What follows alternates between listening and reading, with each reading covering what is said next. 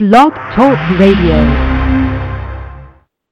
The opinions and views expressed by the host and guest are not necessarily the views and opinions of the Blake Radio Network.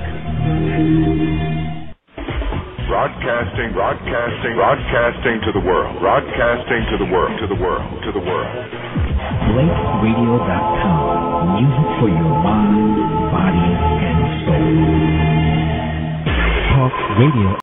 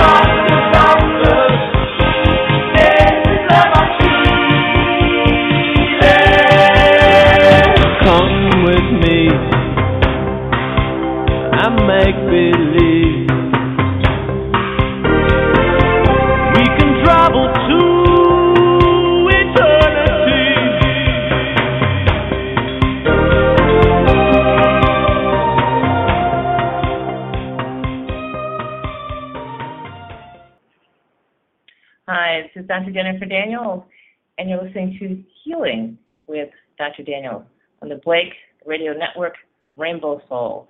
And this is Tuesday, March 10th, and it is 6 p.m. Eastern Time. Well, tonight's show is a doozy. This is the modern Greek tragedy starring you. I have to tell you how I came up with this topic. As many of you know, I live in Panama, and there's this big volcano called Baru. And so my husband and I were driving down the mountain from the volcano. Actually, we were on the side of the volcano, driving down the mountain. And there's this big sign that says, bookstore, building and all contents, $55,000. I said, honey, pull over. And first he paused, but then he pulled over. And he told me he pulled over because he wanted to get a plastic card with a list of all the poisonous snakes in Panama so he could be alert for them in case we should see one. And so, of course, I was excited. Well, maybe we could move into the bookstore and I could just read books. It's so exciting. So I talked to the guy who was like seriously down and negative. And I said, well, I'm looking for a book on, philosophy or something like that. A book on thinking, on thought. And he says, well, this is my favorite corner. So he took me to those corners like Aristotle and Plato. I said, man, I don't think I'm bright enough for all that stuff. So I found this book. It's a skinny book, not even 200 pages. And it's Aristotle's Poetics by Francis Ferguson. I started reading it, and I said, oh, my God. This book tells how to write a Greek tragedy. Yes, step by step, how to write a Greek tragedy. I'm like, wow, step by step, I can do that. So I started reading this. I said, man, this is just like modern medicine. They must have written the whole standard of care based on a Greek tragedy. Holy cow, this is awesome. So as you might guess, it didn't take me long to read the whole book. But I was really, really excited. So tonight, what I'm going to share with you is how to write a Greek tragedy and how all of us are being ensnared in this Greek tragedy. And literally, each and every one of us plays multiple roles. We're the star, we're the chorus, we're the audience, and ultimately, each one of us is Hamlet. And each one of us is participating in a story whose ending is,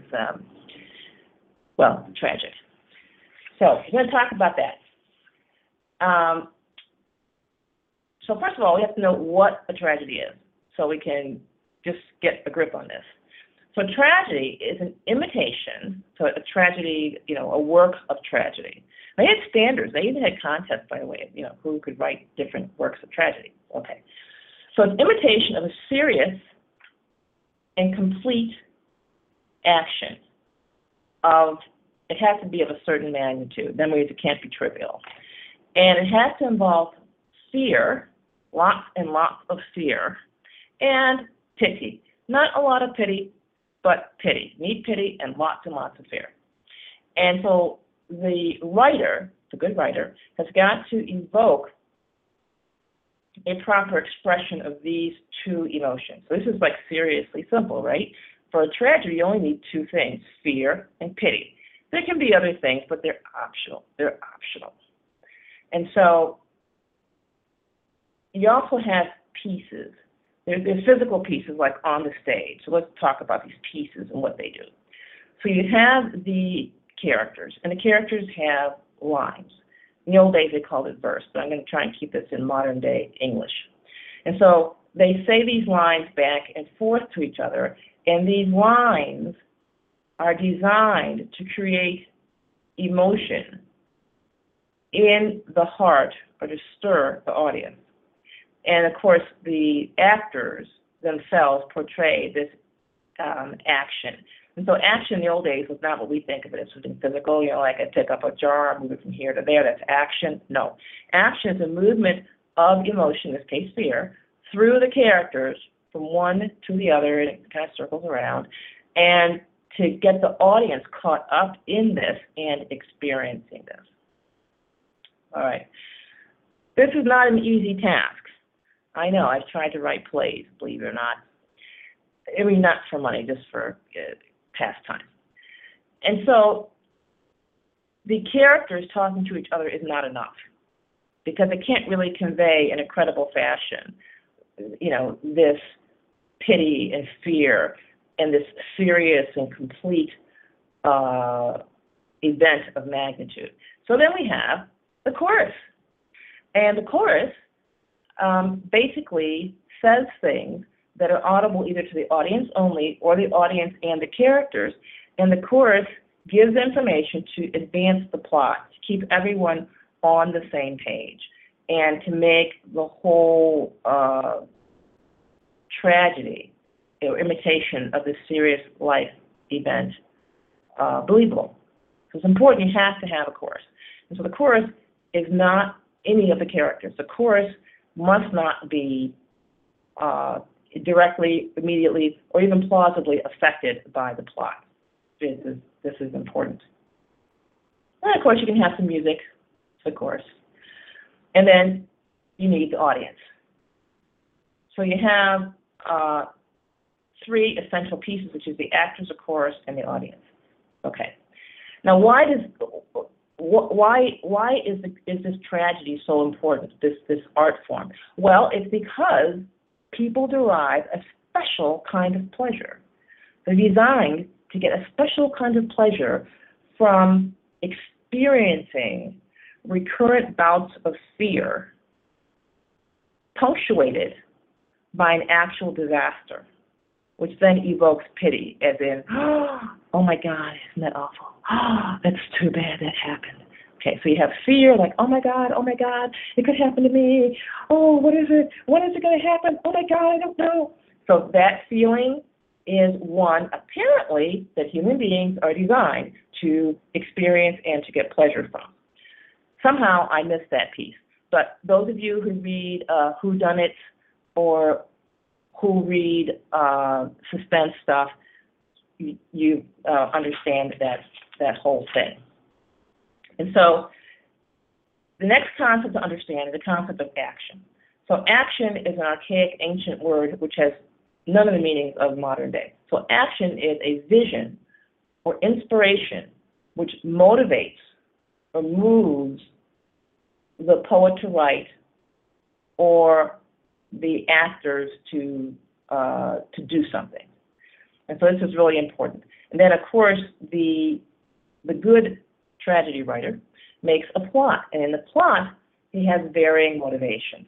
So let's talk about the plot of someone entering the medical industrial complex. Most of us, the entry point is purchasing insurance. So what's the motivation? What's the emotional feeling of this act? of purchasing. It's the desire to be protected, or it's the fear of being harmed by disease and the desire to be protected. And then every good tragedy has an illusory motivation. That's a motivation that's an illusion. This is very important. The motivation has to be an illusion, because if it's real, then you don't really have a tragedy, because the person is acting in such a way that you're going to have basically a happy outcome. So this is not what we're after here. This is a tragedy. Okay, so the underlying, there has to be an underlying illusion or false assumption, at least on the part of the character. It's even better if it's shared by the audience and by the chorus.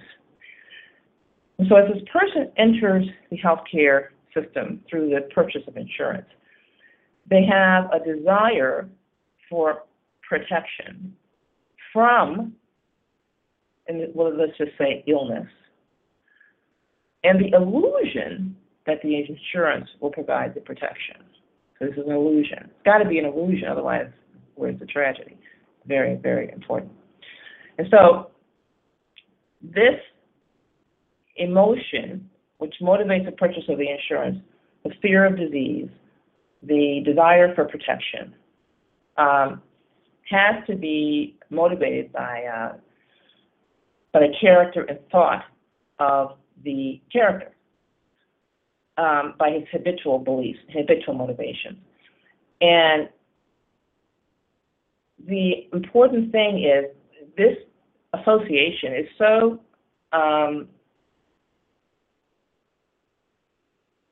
untrue, or it's an illusion. It has to be and can only be maintained actually by the chorus. And this is the job of the chorus. So what's the chorus? Well, the chorus in our society is huge. The chorus is the media telling you about the next epidemic. The chorus is public service announcements.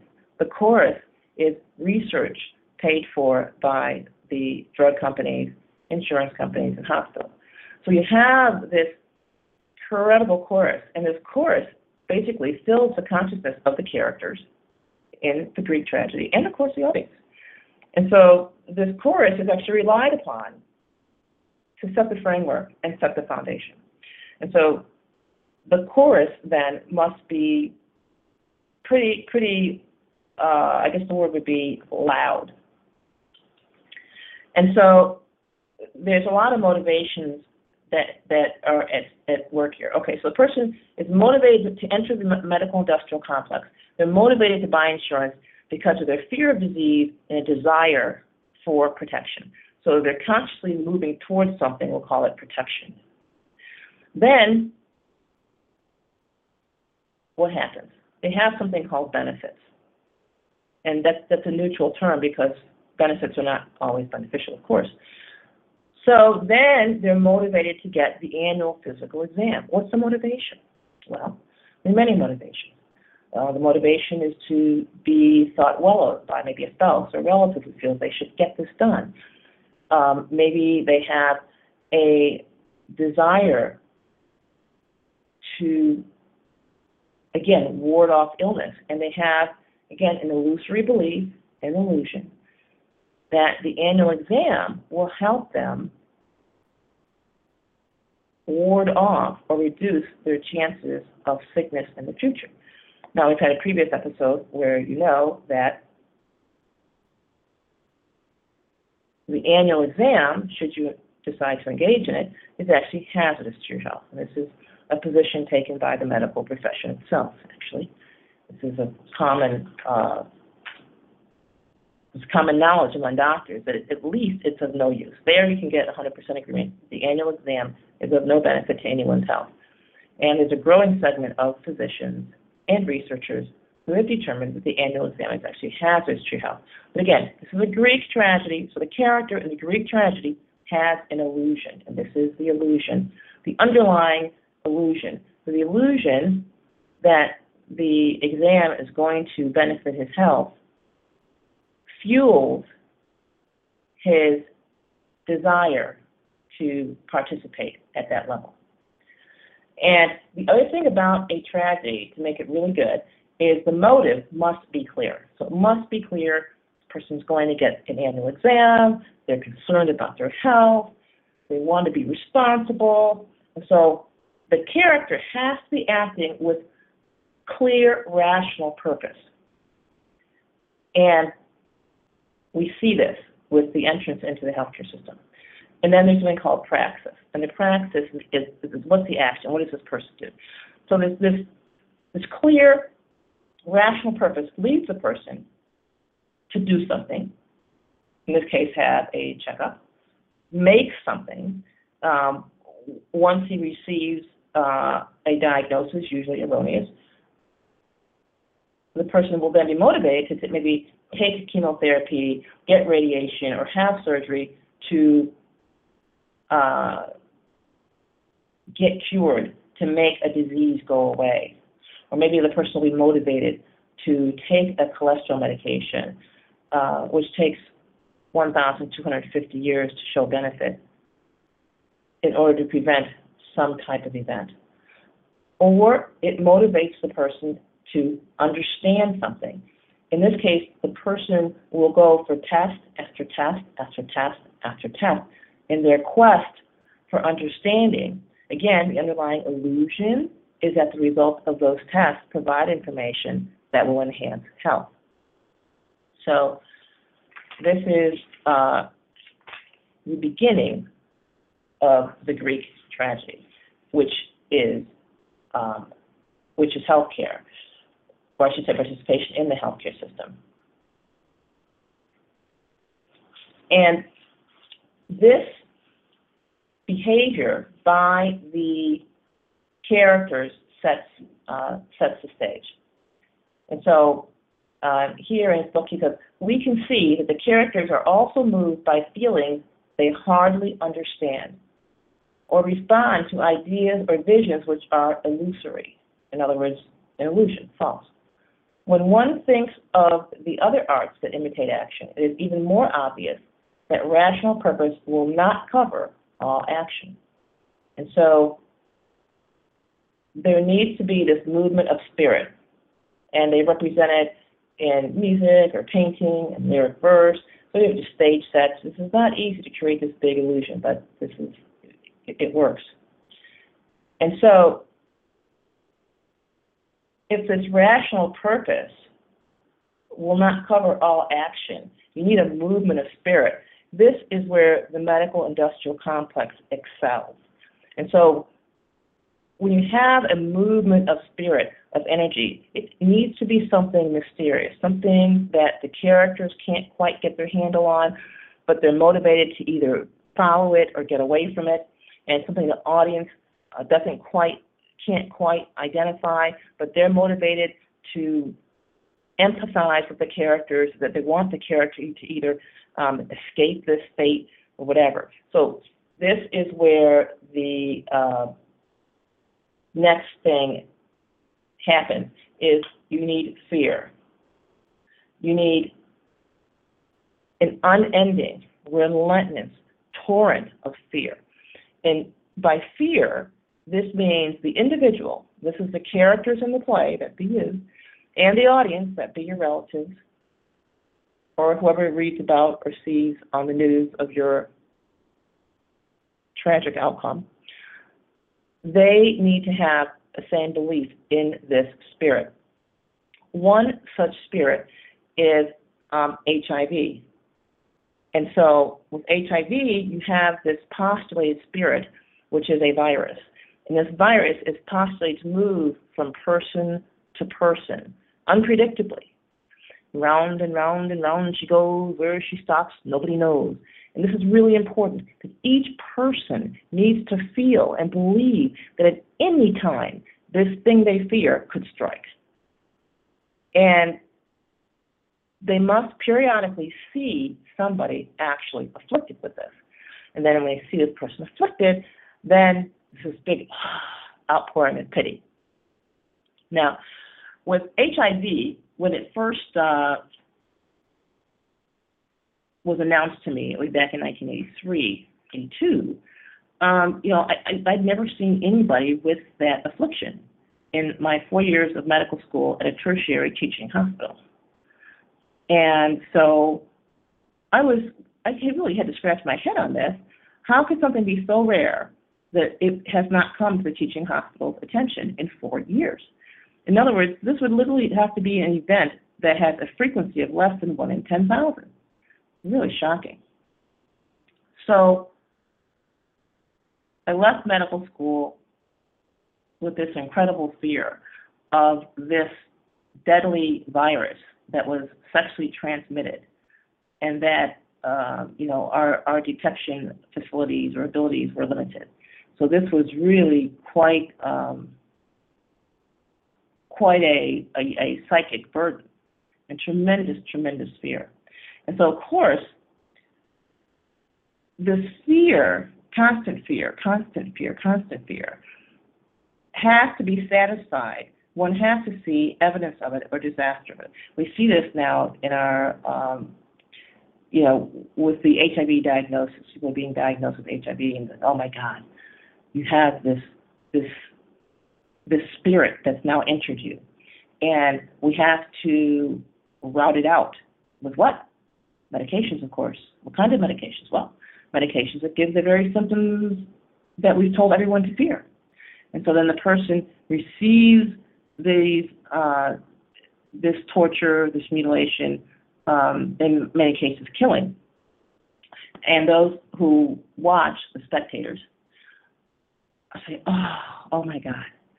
So finally, in 1997, my sister-in-law was diagnosed with AIDS. And she was in the military, and so it was determined that, well, I guess she got it somehow in the military. And, of course, she took all the drugs, and she died, of course, within the year, just as they predicted. So this is, it's very, very important. So you have to have a periodic tragedy. Otherwise, the continual state of fear doesn't work. So you need to press the reset button. And that's what this says. And so in Aristotle's philosophy and in many following theories on human conduct, the concepts of movement of spirit, let's say action. Action is a desire. So something you're actually conscious of desire. And passion is an emotion that possesses you that you have no control over, are contrasted. So action is active. The psyche perceives something and wants it, moves towards it. Passion is passive, and the psyche suffers something it cannot control or understand, but it is moved by this. And so this is very important. And in healthcare, we see this all the time. People are consciously motivated, if you ask them. They're motivated to seek better health. They're motivated to seek relief. But if you dig down to the next level, why would they continue to seek relief in an arena where they get no relief, right? Maybe 3, 4, 5, 6, 7, 10 tries, you're not getting results, scratch your head and say, gee, maybe it's not working. Well, why don't you do that? Well, because there's other motivations. A desire for security, to have coverage, a desire to be accepted. You know that if you follow this standard path, people will approve of you, they will accept you, and also a desire to be a good person and to do good and to do the right thing. And a desire for social status, for importance. I mean, in the United States, if you don't have health insurance, if you confess to not having health insurance, people say, oh my God, you don't have health insurance. You must really be poor. You must be really a terribly low social status. Oh, you're the reason our country has poor health outcomes. And so not getting in the game has consequences other than a person's health. And this is where people get tripped up. When you attempt to use what's purported to be a healthcare system to satisfy non-health goals. And so there are types of motivation. One is pathetic motivation. And pathetic motivation is motivation by passion. When I say passion, I don't mean lust necessarily. Passion means, in this case, taking action for reasons you don't even know that are motivating you. For example, we now have a public health system teaching children as young as 6 years old the standard of care, teaching them that they need immunizations, that they need an annual physical exam, that they can't figure out if they're healthy. Feeling good is not its own reward. And teaching them about AIDS, and teaching them about drugs they need to take, and all of this indoctrination. And so then when this child becomes an adult, he's actually motivated by this information that he doesn't even realize is motivating him. And above and beyond that, people are motivated by the vague promises that they hear from government announcements, from public media, and not even realizing that these motivations, these informations are coming from a source that cannot be relied upon. So then there's ethical motivation. The ethical motivation is closer to reason, and this is the conscious motivation. So the conscious motivation is, I want to become healthy, I want to live longer, I want to live a better life free of pain, free of suffering. That's the rational, conscious motivation. And that conscious motivation can only take you so far with the modern industrial complex because, of course, participation doesn't produce those results. And so you need the passion, which is the indoctrination of your youth, which is the words from the chorus constantly being repeated to causing you to doubt yourself. And so you have the character then doing things, making things, and trying to seek understanding based on a pile of lies that even the audience and, of course, necessarily the chorus believe. So the chorus suffers with the actor. And through the layman's and terrible visions, the chorus helps move the action to its end. And this is really what we see the media doing with healthcare. They lament the different diseases. They lament the new diseases that are coming out. And they bring to light the suffering of individuals here and there who might have this new disease that's coming to a theater near you. And so let's take a look at an example of this. And as I mentioned,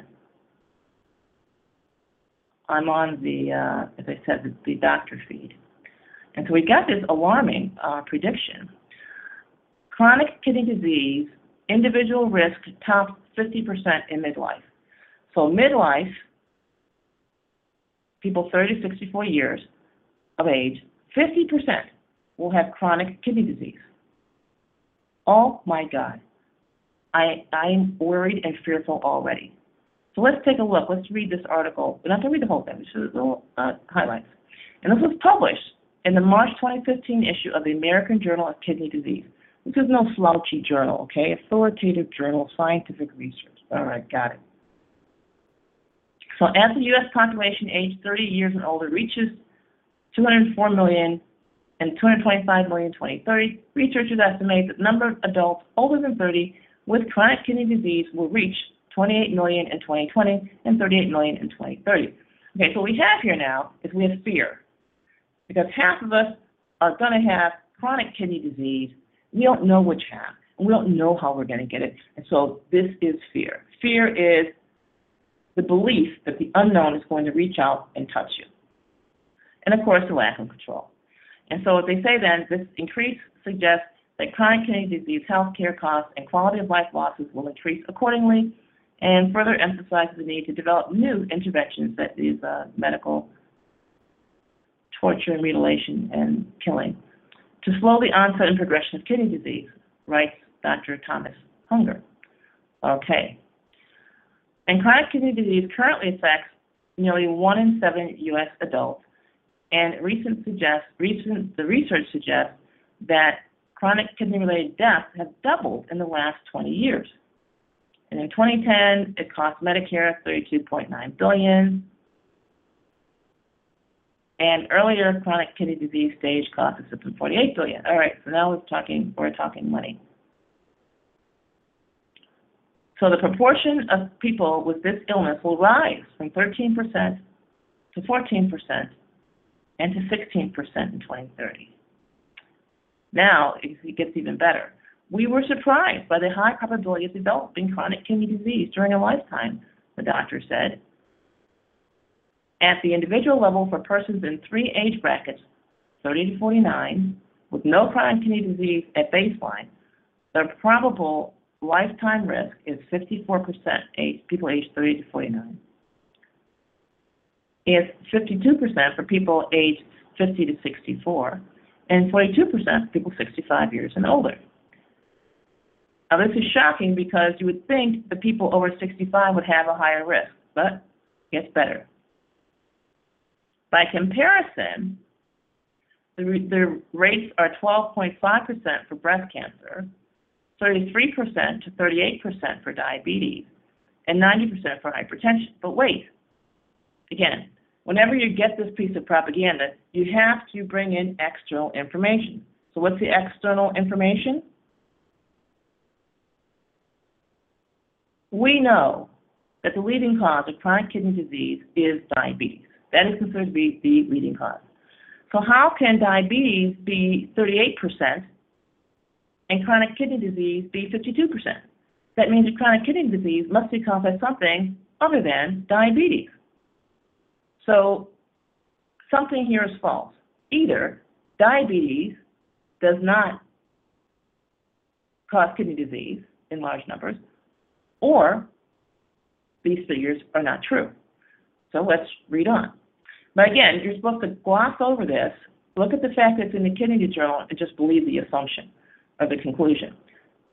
Okay, so Dr. Honger and Associates completed a projection study for the Centers for Disease Control Prevention, CDC. Using a previously developed health policy model, they followed individuals from their current age to death or age 90 years, I guess whichever happened first, to simulate the residual lifetime incidence of chronic kidney disease. And so the word here is simulate. In other words, it wasn't actual. The simulation sample was based on nationally representative data on persons aged 30 years and older from certain surveys. We focused on CKD, chronic kidney disease, prevalence among adults, blah, blah, blah. Here's the clincher. The researchers acknowledge, however, that because of limited data, their model estimates are based on unwarranted assumptions. Did you hear that? Unwarranted assumptions? About steady annual declines in kidney function.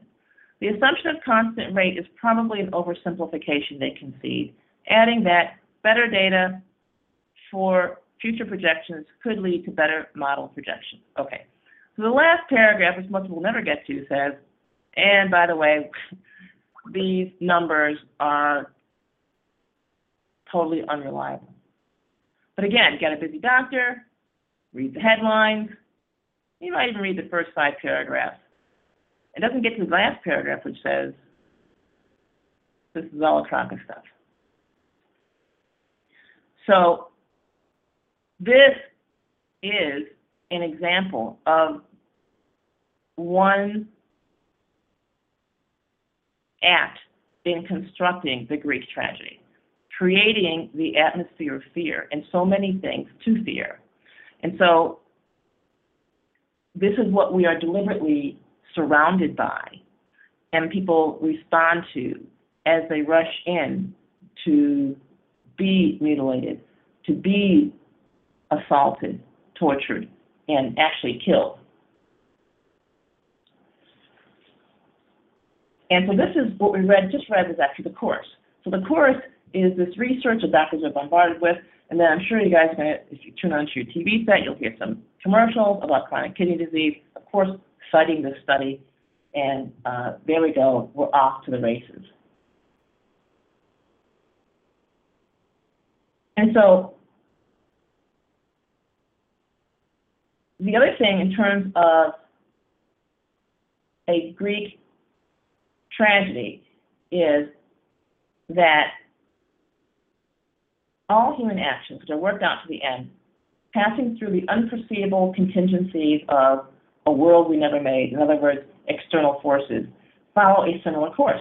So the conscious purpose which they start is redefined after each unforeseen contingency is suffered. And at the end, in the light of hindsight, we see the truth of what we've been doing. So what does that mean? You go to the doctor for your annual physical. The doctor does a bunch of tests. He finds an abnormality. Oh, we need more tests.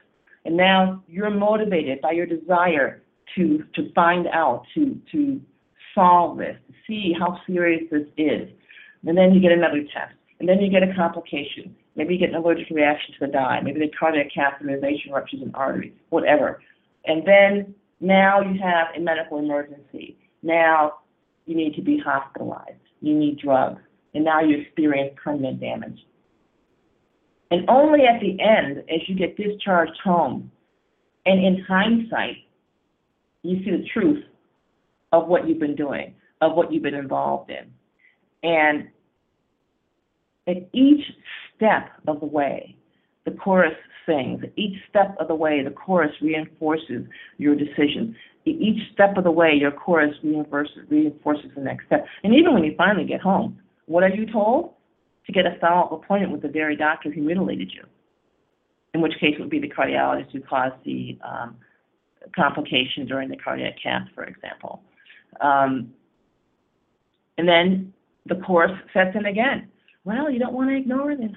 Well, you do have a heart condition. Well, it is a cardiologist. We'll just go and see what it is. Well, you want to live, don't you? And so you have the chorus, and the chorus is not only the media, but now your family becomes part of the chorus. And it's a loud, din. And the only hope for this, of course, is to rewrite your own plot. You've got to rewrite your own plot. So once you get to, well, as far as you want to go with this. So for me, when I had my serious awakening, when I was mutilated and nearly murdered in the hospital, and I finally left with my life and not much else, actually. Well, my baby, my son did live. So we went home, and I had a little meeting with myself, and I determined that I was not going to submit to that again. That when I got pregnant again, which I had planned to do, I was not going back to the medical system. And the chorus kicked in. My mother, my friends, everybody. Oh, my God, Dr. Daniel. Oh, Jennifer. Oh, you're not going to take a chance, are you? I said, are you serious? Going to the hospital is taking the chance. And so I had to redefine the whole experience and the goal. And so the goal could not be the health of my unborn child, because the chorus wasn't hearing it. The chorus believed that the future of my child was going to be seriously jeopardized if I just had this kid at home. I said, okay, so we can't say that. Well, we can definitely say that to save my life, it would be better to stay out of the hospital. So everyone pretty much agreed on that. So we could agree on that.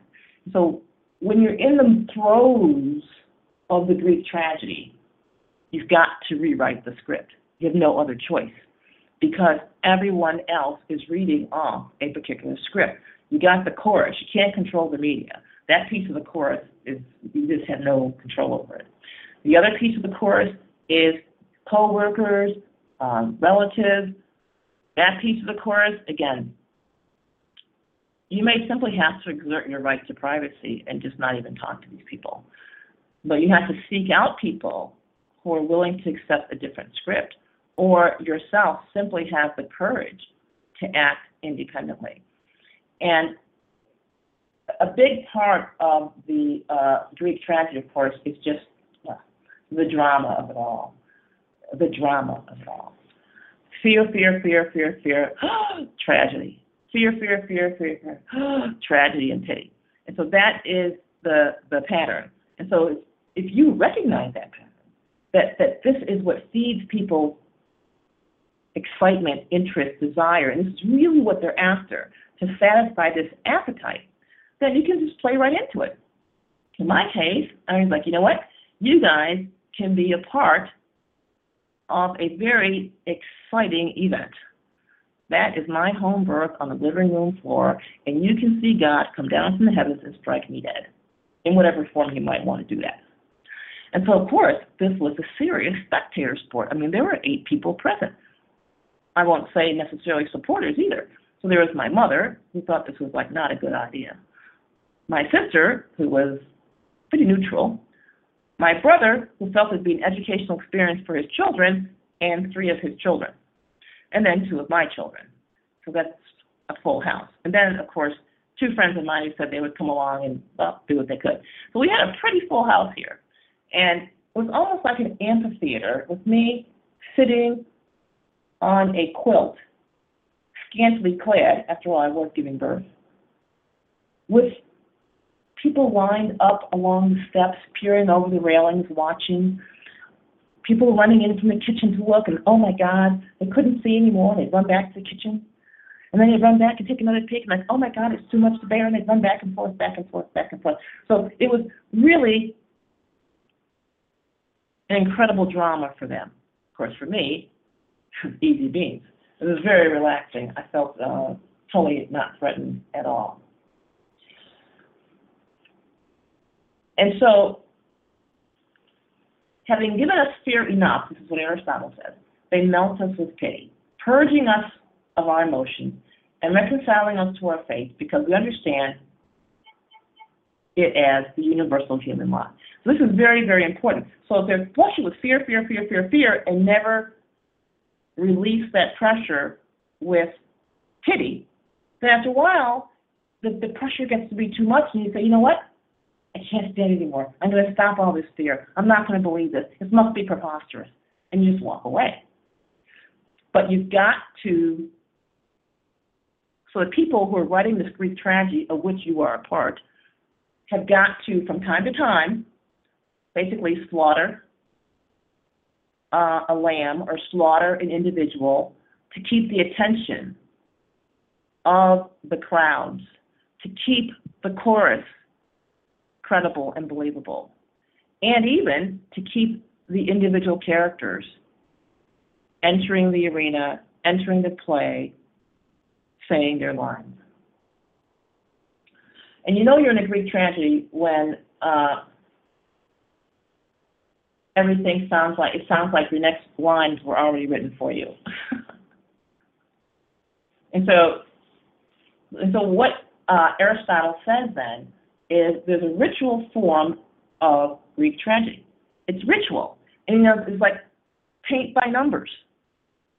And I can't tell you all the times when I would see my father reading Hamlet and say, oh my God, I wish I could understand that stuff. Well, it's no big deal, easy beans. It actually has a ritual form. And it's easy. And so, for the last 100 years or more, Greek tragedy has been understood as an outgrowth of the rites celebrated annually at the festival of Dionysus. And so, the deal here is this is standard operating procedure, has been for hundreds of years. And this is the way you captivate the passion, captivate the imagination of large numbers of people and get them to participate. And the important thing is to have that chorus.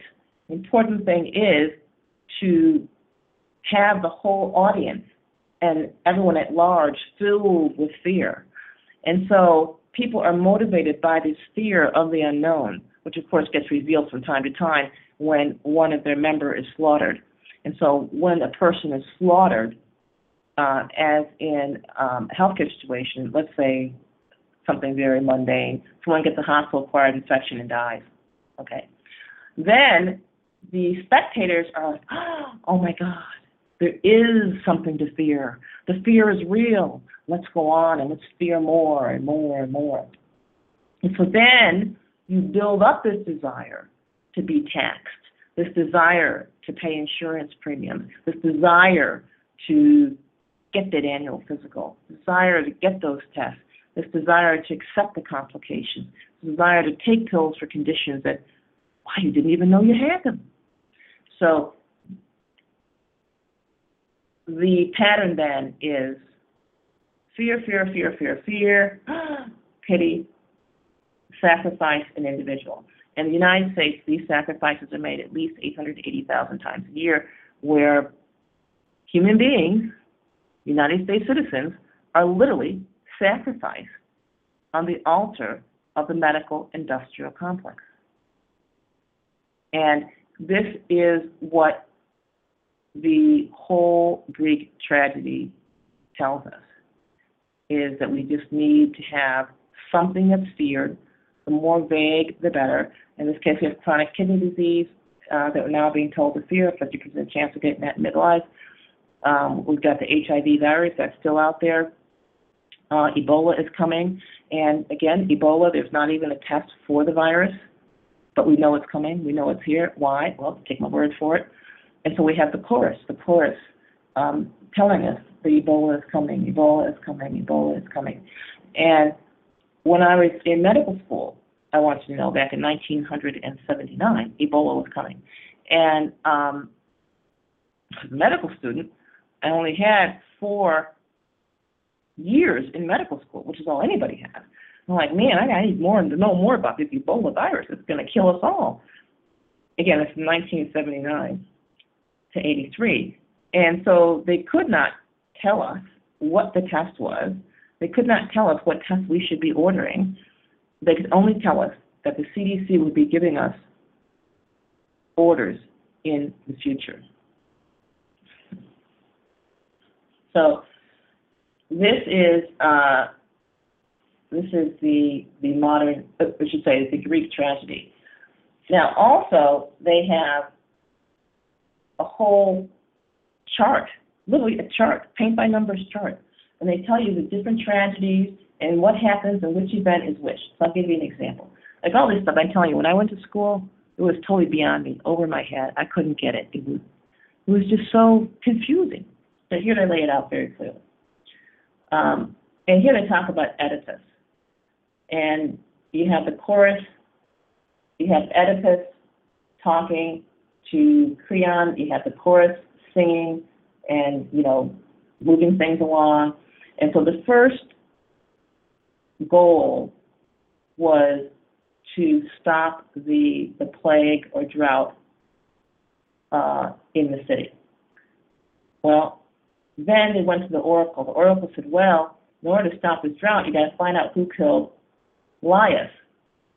So it's now become the rational purpose. Everyone says, oh, okay, we're going to go look for who killed this guy. And then you have episodes, and you have the chorus singing and advancing the plot. And then you have Oedipus realizing that he was responsible and gouging out his eyes, and his whole goal, which was to find the killer, abruptly gets reversed when he finds out the killer is him. Oh my God. Everything gets reversed. And this is exactly what happens in the medical industrial complex. So people are searching for the cure, and only to boom, drop dead, to find that what they were engaged in had no cure. Now, you need also that occasional success story, which of course is the person who was never sick in the first place, who submitted to all of the different interventions, and of course survived them. So that is basically the modern Greek tragedy starring you. And how do you keep from taking your place in this ritual? Don't show up. The first step is don't get insurance. All insurance does is buy you a ticket to the killing field. Second, ignore the chorus. Turn off the chorus. Public service announcement, turn it off. TV, radio, turn it off. Or if you do hear anything on those information channels, just turn it around. Assume the opposite is actually true. So you cannot escape the Greek tragedy if you believe and listen to the chorus. And then you have to refuse to be a part of the audience. So if you have a friend or relative who is going through the ritual, then you can assist them sympathetically, but refuse to be part of the audience or even the play. So if you have a relative, the doctor says do this, and they don't do it, hey, you're not the police, you're not the enforcer, let them slide, let them know you love them, don't be a tool. So that's what you need to do. People have questions, they can click, there must be some number they can click, and then I can get over here and see if I can find that screen for questions. We have lots of questions in the chat room, so I better mosey on over there to the chat room and see. Okay. All right, so I have chat rooms concerned about money. Okay. So you are not healthy until the doctors say you are. Exactly. And this is where it starts, seeking the approval of the religious leader, of the oracle, worshiping at the temple. And so if you don't worship at the temple, then you can't be part of the sacrificial slaughter. And just like in the old days, people would come to the temple and they would get snatched. Before you know it, they're strung up and mutilated and slaughtered. Same thing happens when you go to the medical temple. You just don't know when it's your turn. What do you suppose is the reason for the increase in this kidney disease? All right, so I'm going to read this, but this is the crux of the issue. Roundup, aluminum, what's causing the diabetes increase in the food? Standard American diet? Okay, the answer is none of the above, because the increase in the kidney disease is bogus. These numbers are made up. There is not and will not be a 50% affliction in kidney disease. So that's the answer. And that's what you need to realize, is that this is a totally fictitious script being written for your benefit, to get you to step into your role and play the role.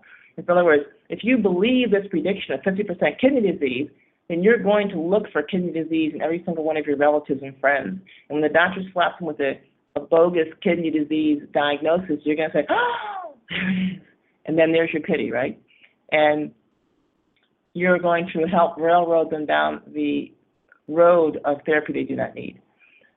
Am I saying that Roundup or aluminum or modern day food is healthy? No, I'm not saying that. What I am saying is that this is a con job. This is simply writing a Greek tragedy and convincing you to live it.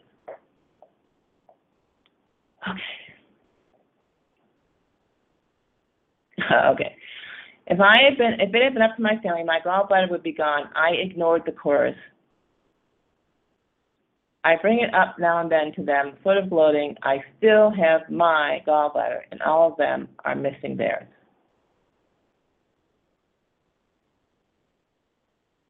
Okay. Uncle Rick, okay, someone says fiction, The Matrix. Yes, it is The Matrix, and you can just walk away from it. So unlike the movie The Matrix, you are not yet locked in. You really can just walk away. Doctors are now asking for a photo ID, claiming they need it due to insurance fraud. Exactly. That's what doctors are being accused of insurance fraud if they don't produce a photo ID and attach it to each chart, when actually all the government is doing is using the doctor to reinforce and really create and construct the police state. And so if you're engaging in the healthcare system and establishing an electronic health record, what you are doing is creating basically a tracking system of yourself for the government. Okay. Listen, if you are being forced into getting insurance, and I definitely dispute that, what is the best kind to get that doesn't require you to fill out any paperwork? Answer is don't get insurance. Don't do it. Simply go for the penalty. And if someone says, well, you can't play baseball if you're not insured, then you say, well, I guess I can't play on your team. you would be shocked where it leads you. It leads you to a life of health, of confidence, and really a sense of incredibly increased power. It's incredible when you face down the boogeyman, when you walk into something where you are told you will die, and you don't. You're like, whoa, wait a minute. I mean, for me, when I rolled out that quilt, sat down on the floor and said, okay, I'm just having my baby, and that's it. That's the end of that. And 2.5 hours later, I had a healthy baby with no problems. I mean, you can imagine just the increased power. It was awesome. It was almost superhuman. Why? Well, first of all, I hadn't been abused at all, so I didn't need an 8-week recovery time. So I only needed a day and a half to recover from the pregnancy, and I felt perfectly fine. So it literally gave me 8 weeks of awesome energy added to my life, which is tough to get. No medical intervention gives you that. So, you just got to pull yourself together and have a bit of courage. So I don't know a circumstance that you feel is forcing you into getting insurance, but I suggest to you that it's imaginary. And again, it's the whole illusory thing that the Greek tragedy is based on. So your ultimate motivation in a Greek tragedy has to be illusory. And so you're fitting right in here to the Greek tragedy model.